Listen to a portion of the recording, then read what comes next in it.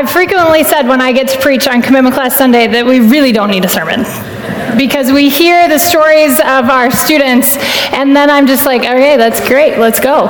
But I wrote one, so we're going to do one today anyway. So let's pray as we dive into God's Word.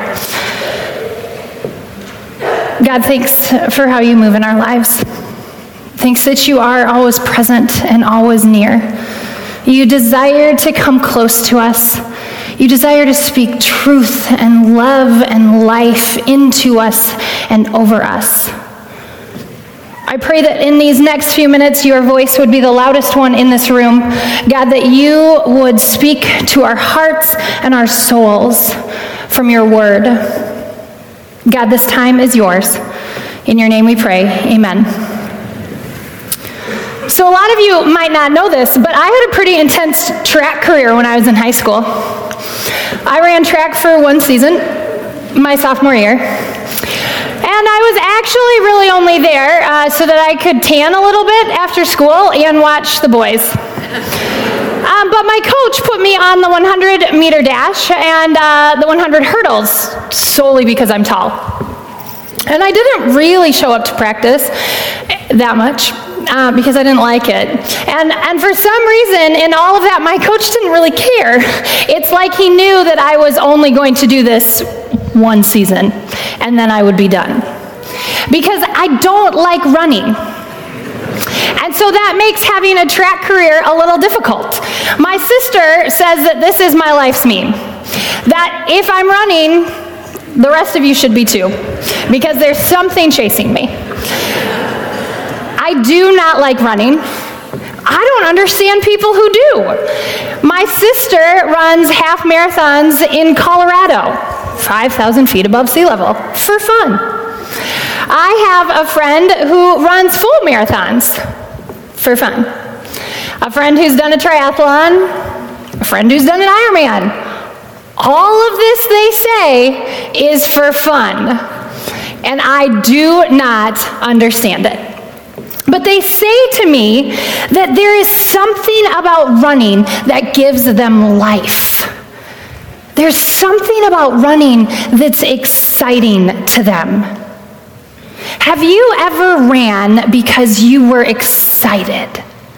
Have you ever run towards something because you were excited? On my 30th birthday, a bunch of girlfriends and I went on a trip together. And one of my really good friends said that she couldn't join us that weekend because she had some work stuff that she couldn't get out of. But as I turned the corner in the Denver International Airport to get to our gate, there she was sitting at our gate. She had rearranged some things and ended up being able to come and surprised me. And I ran to her.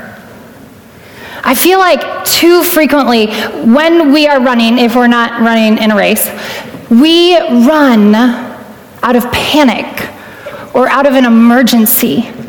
But when was the last time you ran towards something or someone because of excitement? The story that we've been in the past few weeks is the prodigal son. And this morning, we're going to look at it from the father's perspective and how he ran. I'm going to read from the Message, so it will be on the screen behind me. In Luke 15, Jesus said, "There once was a man who had 2 sons. The younger one said to his father, 'Father, I want right now what's coming to me.' That means I want my inheritance. So the father divided his property between them. And it wasn't long before the younger son packed his bags and left for a distant country. There, undisciplined and dissipated, he wasted everything he had.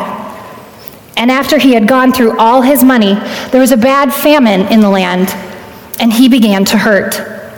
He signed on with a citizen there who assigned him to his fields to slop the pigs. But he was so hungry that he would have eaten the corn cobs in the pig slop, but no one would give him any. And that brought him to his senses. And he said, 'All those farmhands working for my father sit down for 3 meals a day, and here I am starving to death. I'm going to go back to my father. I'll say to him, Father, I've sinned against God, and I've sinned against you. I don't deserve to be called your son. But take me on as a hired hand. And he got up, and he went home to his father. And when he was still a long ways off, his father saw him. His heart pounding, he ran out, embraced him, and kissed him. The son started his speech. Father, I've sinned against God. I've sinned before you. I don't deserve to be called your son ever again. But the father wasn't listening. He was calling to his servants, quick, bring a clean set of clothes and dress him, put the family ring on his finger and sandals on his feet, then get a grain-fed heifer and roast it, because we are going to feast tonight. We are going to have a wonderful time. My son is here, given up for dead, but now alive, given up for lost and now found. And they began to have a wonderful time. Henry Nouwen says that Jesus' whole life and preaching had only one aim: to reveal the inexhaustible and unlimited love that God has for his people, and let that love guide them in their daily lives. And in this story, we see inexhaustible and unlimited love played out and experienced in two ways. The first way that we see this played out is that love runs. Why is this significant? Let's remember where this father was, where he had been left. His son came to him and said, Father, I'd like my share of your inheritance. This does not mean that he called his financial advisor and transferred some money.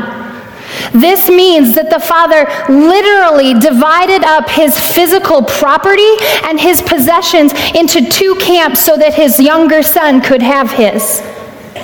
And then his son, in order for him to leave with any physical money in his hands, his son had to take his share of the inheritance and sell it. So that meant that someone else was living on, tending to, and profiting from his father's land while his father was still living on it. N.T. Wright says that the shame that this would bring on a family would be added to the shame that the son had already brought on his family and his father by asking for his share of the inheritance.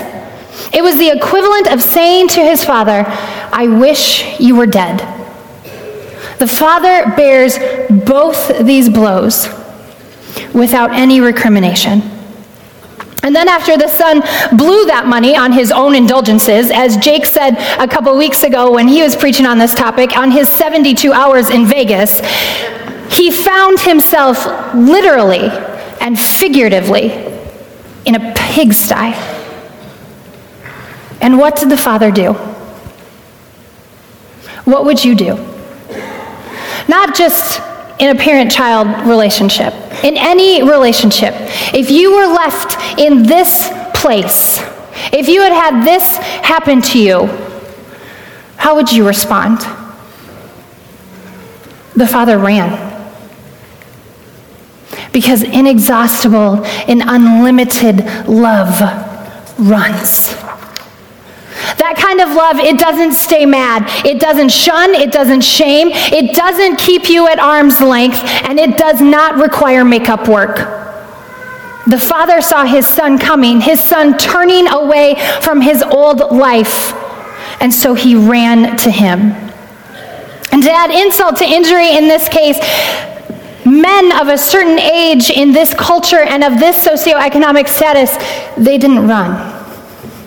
It was very undignified for them to run. So by running in this moment, the father was choosing more shame to be added to his shoulders for his son's sake. Kenneth Bailey, who authored The Cross on the Prodigal, explains that if a Jewish son lost his inheritance among Gentiles and then tried to return to the community would hold a ceremony that they would break a pot in front of them in front of the young son and yell, "You are now cut off." And the community would reject him.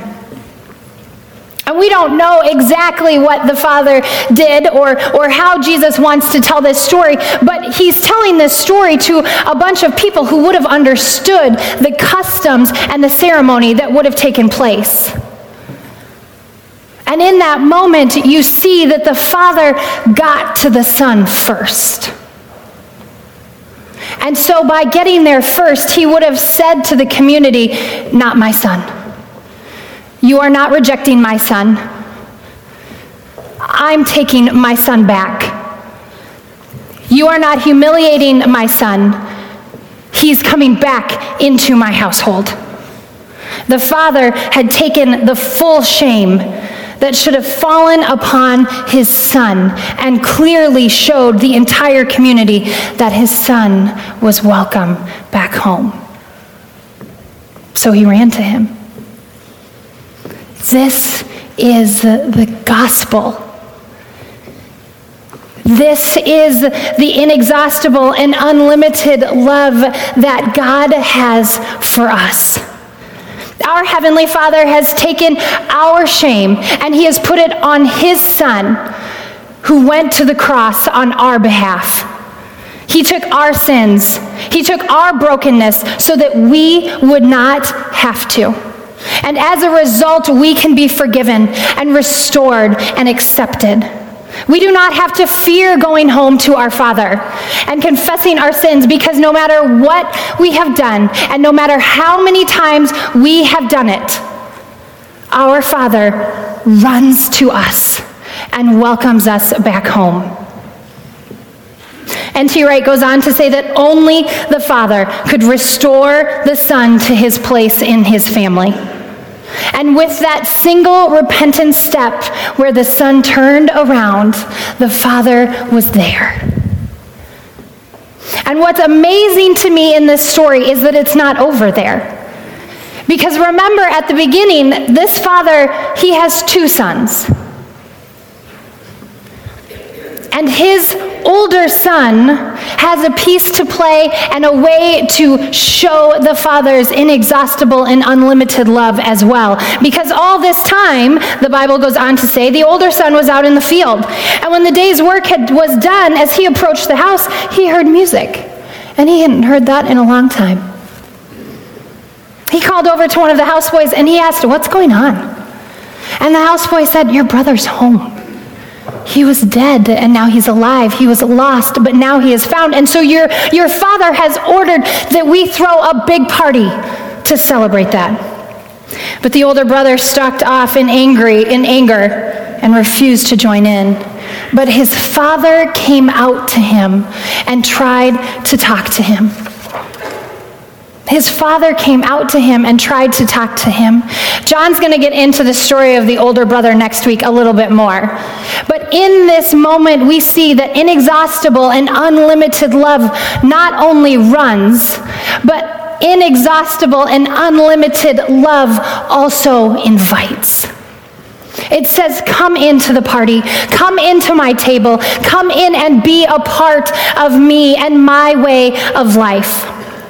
Both of these young men are trying to find significance and their identity, but they are doing it in all the wrong places.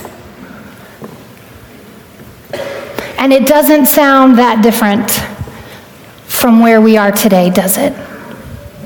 There are a lot of things that clamor for our attention, that try and tell us who we are, what our value is. They hypnotize us. They mesmerize us. They call us to walk away from the one thing, the one person who actually has the love that we need, the love that transforms, the love that fulfills, the love that gives us our significance and our purpose. Henry Nouwen wrote a book after he saw the painting, the Rembrandt painting of the prodigal son, and in it he says this: "God is not the patriarch who stays home and doesn't move and expects his children to come to him, apologize for their horrible behavior, beg for forgiveness, and promise to do better. No. No. God is the God who leaves the house, ignoring his dignity by running towards them. He pays no attention to apologies and promises of change, but brings them richly to the table that he has prepared for him. Now and says, I'm beginning now to see how radically the character of my spiritual journey will change when I no longer think of God as hiding out and making it as difficult as possible for me to find him. But instead, I look and see that while I'm out doing the hiding, God is looking for me. And when I look through God's eyes at my lost self and discover God's joy at my coming home, then my life will become less anguished and more trusting. How do you see the Father? Can you accept that you are worth looking for? Do you believe that there is a real desire within God to simply be with you? This is sometimes the hardest part for me. But there is a Father who is looking for us. A Father who runs to us and invites us into his way of life, his party, his inexhaustible and unlimited love. If only we would accept it and be free. The story of the prodigal son is a story that speaks about a love that existed before any rejection was possible, and that will still be there after all rejections have taken place. And it's offered to you through a relationship with Jesus. All you do is turn and accept it. Let's pray. God, thank you for being a God with inexhaustible and unlimited love that runs to us. And then after you found us, you invite us in. God, your love is amazing. And I pray that we would learn how to accept it and live in it and live out of it. God, meet each of us where we're at and help us walk towards you. In your name we pray. Amen. Amen.